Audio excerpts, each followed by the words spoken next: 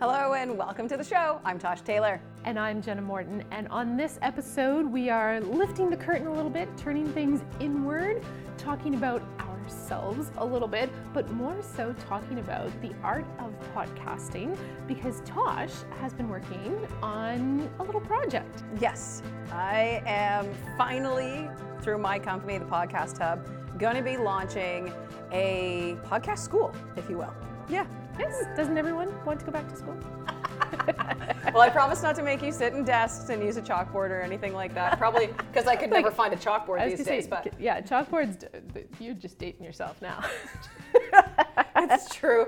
But this school is very much for people who do not have the time or the desire to go back physically to school. This is an online program that you're launching. It is, and my intent is for people to use it as they go. So if they want to one day just start off with learning about how to create a name for your podcast, then you can watch that, 5-10 minutes of the video, pause, think about creating your name before you move on to the next steps, your logo, your podcast format, things like that. So I'm hoping that it'll be a slow, easy process for individuals or even businesses. So talk a little bit about some of the people, not necessarily, you don't have to drop names, but you've helped quite a few individuals and businesses with their podcasts now, which is kind of where this is coming from. Yeah, absolutely. There's a lot of businesses who have asked me to help them, whether it be with the sound quality of the space that they are working in, which you and I have had our experiences with many times. If you've been with us from the beginning, you know how different the sound is now from where it started and where it was at in the middle. Yeah. And yes, we can, there are a lot of things you can do to improve your sound without investing really any money. Yeah, you can record in your closet. It's one of the best spots. It will be one of the best sounds that you have. Jenna's got Jenna's studio is like an alcove in her bedroom. It works out perfectly. It does. It's almost like it was designed with me in mind and all the stuff that I would have ended up doing online, because which is the same idea of doing it in your closet, right? You need that kind of small enclosed space if you're not going to get into all of the big expensive equipment. If you have a small space that you can mute the sound a little bit, so like your clothing in your closet actually works to your advantage when you're doing that. Because if your room is empty and echoey, it might be lovely for sitting in, but if you're going to try to record something, like if you go back and listen to the episode we recorded once at Tosh's kitchen table. More than once. But yeah. Not the best sound quality. Not the best sound quality. And that also comes down to the mics that we were using back in the day as well, which is another part of the show. So with the steps that I bring you through, it's going to take you through all of those first things before you even consider buying equipment or setting up your equipment, and then essentially bringing you to editing phase and then launch phase through your podcast host. So there's a whole lot of steps. But I'm going to do my best to make it as easy as possible for you or for the business you're working for. Because while it is a complex process to create a podcast, to have continuous content, the actual process can be fairly simplified and very, very accessible for a lot of people. Yeah. Oh, absolutely. Absolutely. That's one of the things that you hear the most is, how much is it going to cost me to start this podcast? And sometimes it's as easy as just picking up a half decent USB mic. Yeah, which is going to put you under $200. Yeah, especially if you're looking on Marketplace. That's where Jenna got her home mic, one of my first couple of USB mics. It was that easy. I picked one up, and then if you've got a walk-in closet, or I have had clients that have even built themselves forts and like a blanket over top of them and their microphone, and it still gives you pretty half decent quality as well. Now, is that a long-term goal? Probably not. It's, being hunched over your mic and talking to it isn't exactly a long-term goal, especially if you're planning to keep your podcast running all the time. But if it's short-term, it can work in a pinch. I've recorded in my mom's laundry room before when I go visit in Ontario and I bring my equipment. I am in a laundry room. So long as nobody starts the dryer or the washer, I'm good to go. But generally what you're taking away from this is small spaces work well. Mm-hmm. If you have to create the small space, consider doing it just with things you have around the home before you invest in, the soundproofing stuff for the walls and a whole space that's just for your podcast. It doesn't need to be that intense until you've decided that this really is the right fit for you. Then you might want to invest a little bit more, because it improves not just the quality of the sound, but your quality while you're doing it. As soon as you said like hunched over, I'm just like, no, you need to open up, stand. Actually, that would be my biggest tip to people getting started, is if you can stand to record your voice, do that. Because unless you've been doing this for a long time and are very used to it, chances are you're going to enunciate and you're going to sound better if you stand up to record yourself. So very true. So that is a great tip. That's actually how I do my radio show every day, is standing. And I find that, I don't know, you kind of have more confidence when you're standing as well too, right? Which makes a big difference when you're putting something like this out into the world. Another thing that you could try and do is, if you don't want to purchase anything, you could book a couple of sessions in a couple of recording studios. There are a couple of options around the Greater Moncton area that you could look into, where you could go and rent their space for a minimal amount of money. You can bring your own equipment and record into your own laptop or Mac or whatever it may be, or you can use their equipment, and that's what I do with a lot of clients, is they use my equipment and then I email them back a produced project. And then they decide after a while, okay, maybe I want to do this on my own, so maybe I'll pick up my own equipment slowly but surely and start placing the things together. Speaking of space, while we're on it, even though you have a small space, don't just immediately assume that a small space is going to sound good because it's a small space. If you have high ceilings, if I had someone bring me in the other day that had a nice small spot, they turned it into this beautiful studio, but couldn't understand why they were getting the sound quality they were getting, and it was echoing. It's in an old house, super high ceilings, and then on top of it, inside the room, there was a bit of an alcove like this that jutted off the room, catching the sound right there in that space. So for a simple fix, I told them to buy a curtain rod and a heavy curtain and close off that space when they're recording. And hopefully that did the trick for them, but the curtain will also work as buffering as well. Another cheap way, if you don't want to buy the foam like that's on the wall behind us, is to talk to a moving company that might be getting rid of old moving blankets. They do a really great job as well. Yeah, they are fantastic for muffling sound from coming at you. And yeah, if you have a place where it's just going to be where you record, you can throw those up in the wall and not worry too much about it. Yeah, absolutely. That's what I have in my studio. My studio may be a little bit of overkill. Obviously, it's what I do for a living. But I have the soundproof drywall. I have moving blankets, and then I've also got the foam on the walls as well. So again, overkill. But for me, it's necessary. For someone that is starting an at-home podcast, probably not. Doesn't need to be that extreme. So for someone who's kind of thinking about that idea, like, yeah, okay, I really want to talk about this. I really want to podcast. From the content side of it, what are some of the tips that you have for people? Make it important, make it valuable, make it worth somebody's time.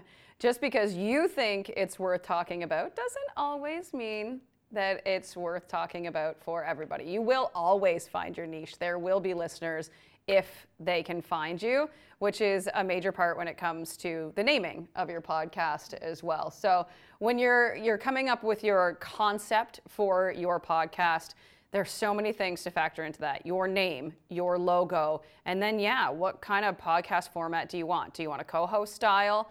I would consider us like a co-host, almost news, current affairs. Yeah, kind of podcast. You could also, of course, do a scripted fiction, scripted nonfiction.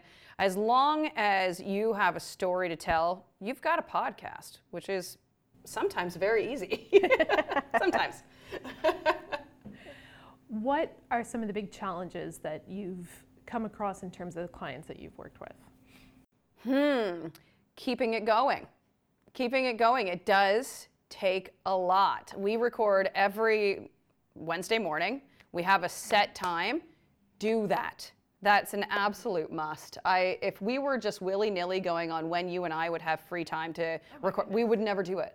We'd never do it. So we have set a specific time when we get together. This is when we're doing the podcast each and every week. And also set your limits. you don't have to go full tilt. You don't have to do, 52 podcasts every year. Jenna and I are strict on, we go on school schedule. So when the kids are in school, we're recording. When they're out of school, we're not recording. Do that. Give yourself some balance. Some other things that people run into is the get rich quick. Oh my goodness. Why am I not making money yet? Why am I not? It's hard.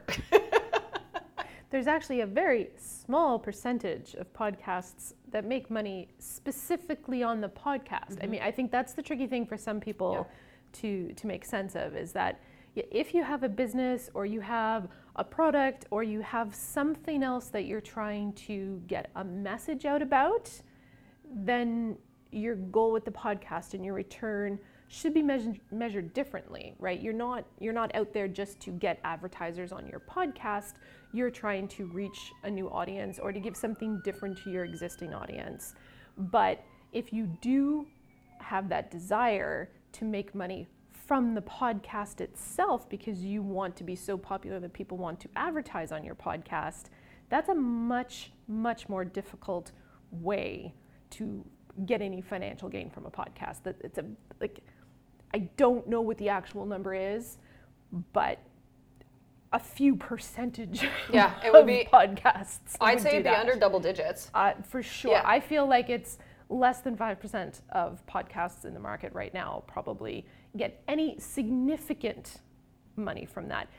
Pretty much anyone now can get into a program through your podcast platform that you choose to have generic ads run with your podcast. You have to have so many downloads and listen to so many of those really annoying advertisements to get pennies. Yes. Really. Yeah. Same as pop-up ads on websites. It's the same thing. You need to have a massive amount of people coming to your website who will put up with all that shenanigans to actually make any money on it that would cover anything worthwhile. Having ads in your show, which you make a good point, is the annoyance of it as well.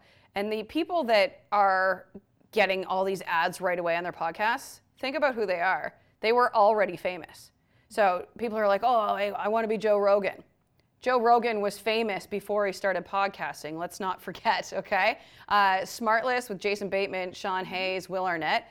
I actually stopped listening to their show because they would have 2 10 or 15 minute sets of commercials inside an hour show. It was ridiculous. I haven't listened to that one in a while. Yeah, it was. I just couldn't do it anymore. Now they're making a ton of money. Absolutely, they're making a ton of money that they didn't need. But they might need it. We know nothing of their finances. True. This is true. Maybe However, they do need it. Their names alone are what's helping them make the money. Yeah. If you already have a name that might make you money, then I bet you can make money at a podcast. Yeah. Oh yeah, absolutely. Sure. But I think that shouldn't be what you want a podcast for. You shouldn't be wanting to podcast because I want to get rich quick, or I want to make some money, or I want to get famous doing podcasts. That right now, anyway, this is not the way things are going, especially here on the East Coast of Canada. We all know that the East Coast is always a little bit behind in the times. So we've been doing the show for later. Yeah, trends come later. We've been doing the show for 5 years. And first of all, I don't think we're famous, and we have a TV show podcast. Depends on your definition of famous. Do you stop me on the street sometimes? Yes, you do, and I appreciate it every time. Every time. But yeah, that's Moncton famous. That's New Brunswick famous. That's not. It's still a very niche market. There's only ever going to be so many people who live here who want to hear us talk about what's happening here. Yeah, it's true. And at the same time, you still don't see advertising on our show. So it's just something to point out. And I find that maritime businesses aren't quite understanding or wanting to jump on the why should I advertise on a podcast kind of idea. They're still doing newspaper advertising. They're still doing radio advertising, which, don't get me wrong, please keep advertising on the radio. I'd like to keep that job too. But we're getting there slowly but surely. They're just getting on board with the internet advertising, I find. Website pop-ups. Yes. No disrespect to anybody. I'm just saying. But anyone who's spent any time on the internet has seen that happen over the past I would say really the past 2 to 3 years, I've noticed that huge uptake finally of local businesses understanding, or at least paying someone who understands how to do those pop-up ads properly, so that local information is popping up for people locally. I'm sure if, like I said, if you spend any time, your ads that pop up at the bottom of things have gone from very generic things to very local. Like I get ads all the time trying to convince me to go hang out in Nova Scotia. And I'm like, yep, someone's doing their job right. Yes. I'm not making a trip any sooner than I was going to, but I'm glad you're finally doing digital advertising. Congratulations from us to you. It's true though, it's nice to see, especially because you and I are such big maritime supporters, it's really nice to see getting on the bandwagon. So getting on the bandwagon with podcasting or podcast advertising, we really do think that it will help businesses. And it definitely has. You know, you certainly see that return for anyone who's been a guest on our podcast or who has in the past. You know, we have done a few local advertising spots on the podcast, because we make a conscious effort to do local ones rather than to do any of those generic pop-up types, because we know it's not worth the return investment. Yeah, if we could make a couple cents, is that worth you going, oh, they've started doing ads and I need to skip now? No, it's not. It's not worth it. But anyone who's come on this program will tell you that elevates their standing in the community and gets their message out more. And so that's another thing too, I would say, if you go through the podcast school and you're like, I don't think I have, the consistency in me, I don't have the extra time to put to doing an entire podcast, well then talk with Tosh and I about all the ways that you can get onto other people's podcasts and the power in doing that, because maybe that is going to be a better return on your investment. And there's still a whole school that could be done in terms of how to be a good guest on a podcast. Not just how to get yourself on one, but to be a really good guest actually takes a little bit of work on your part too. And we're going to take a second to side that off, because there also takes a lot of work to be a really good interviewer. And that is, Jenna and I are both trained in that. Jenna far more than I am, because I've been out of it for a long time. But that's probably a side piece that you've got my brain spinning. We could totally do a school on being a guest and being an interviewer, even if it's just one. Anywho, sidetrack. Come back to us on that. Yes, it's not something that comes naturally to everyone, and even the people that it comes naturally to, there are always things you can do to improve it. So Jenna does a lot of interviewing for the Canadian Premature Babies Foundation, for the Canadian Neonatal Nurses. Is that where you were going? Okay. Yes. So if you had to give 3 tips on interviewing, what would they be? Put you on the spot right now. One of the most important parts would be to do your research ahead of time, especially if it's something that you're not used to doing. You want to not only know who you're going to speak with, but if you have the opportunity to do what we call a pre-interview. So if you can find even 5 minutes ahead of when you're going to actually do the interview to speak with the person, get a sense of what they sound like, what your rapport is going to be like, and if you can get a little bit of information out of them, you may find that like, oh, I didn't realize this little bit about your story. Then you know to ask about it rather than find out when you finish recording and the mics are off and they start talking about something. You're like, oh my goodness, I had no idea. It's because you didn't do a pre-interview. You didn't do the research. Other tips for interviewing: don't be afraid to just sit in silence and listen, especially when it's a podcast. And if you're doing it just for audio, you can cut out the silence. So you let that silence stretch longer than is comfortable. The other person's going to talk again. It's one of the best things. Just sit. But also from that point of being respectful. There are a lot of people out there who think they're a great interviewer. They talk over their guest. They interrupt. They turn it back on themselves. Oh, that reminds me of this time when blah, blah, blah. Mm-hmm. And sometimes you and I will do that when we're talking to each other, but it's not when we're doing a proper interview. Mm-hmm. So that would be, listen back to yourself. And maybe if it's not something you've been doing a lot or you're not sure what your downfalls are in doing it, interview a couple friends, interview your family members, do a couple of practice runs before you get to the people that you actually want to have on your podcast and the episodes that are really going to be important to you in terms of the content. Do the work, do the practicing. There are a couple of things that I want to point out about how Jenna interviews too, as I've produced a lot of podcasts that you do the interviewing and on. Pretty much every podcast I've ever done, Tosh has produced. But one thing you do, and I love it, is you think before you ask the next question. So many people when interviewing will just, like, as soon as someone stops talking, like you said, like, it's okay to have awkward silence, they will immediately, or they're so eager to start, that there not to be a gap, that they'll start talking before the person's done. But you will stop and you think about what your next question's going to be before you spit something stupid out of your mouth, right? But it's true though, because then sometimes you'll end up stumbling over yourself, or you'll ask something that maybe is not relevant to the moment. So that's something that I love that you do, is you take that pause and you think about what you're going to say, and it's a super easy chop out of your editing, and no one ever knows. In the editing process, it's super, it's very easy to take out silence in the editing process. It's probably the easiest thing to do in editing, which is really nice. And yeah, like you said, there's whatever you have to say is never more important than what your guest has to say. Never. No, if you think it is, you should be doing a podcast that's just you speaking.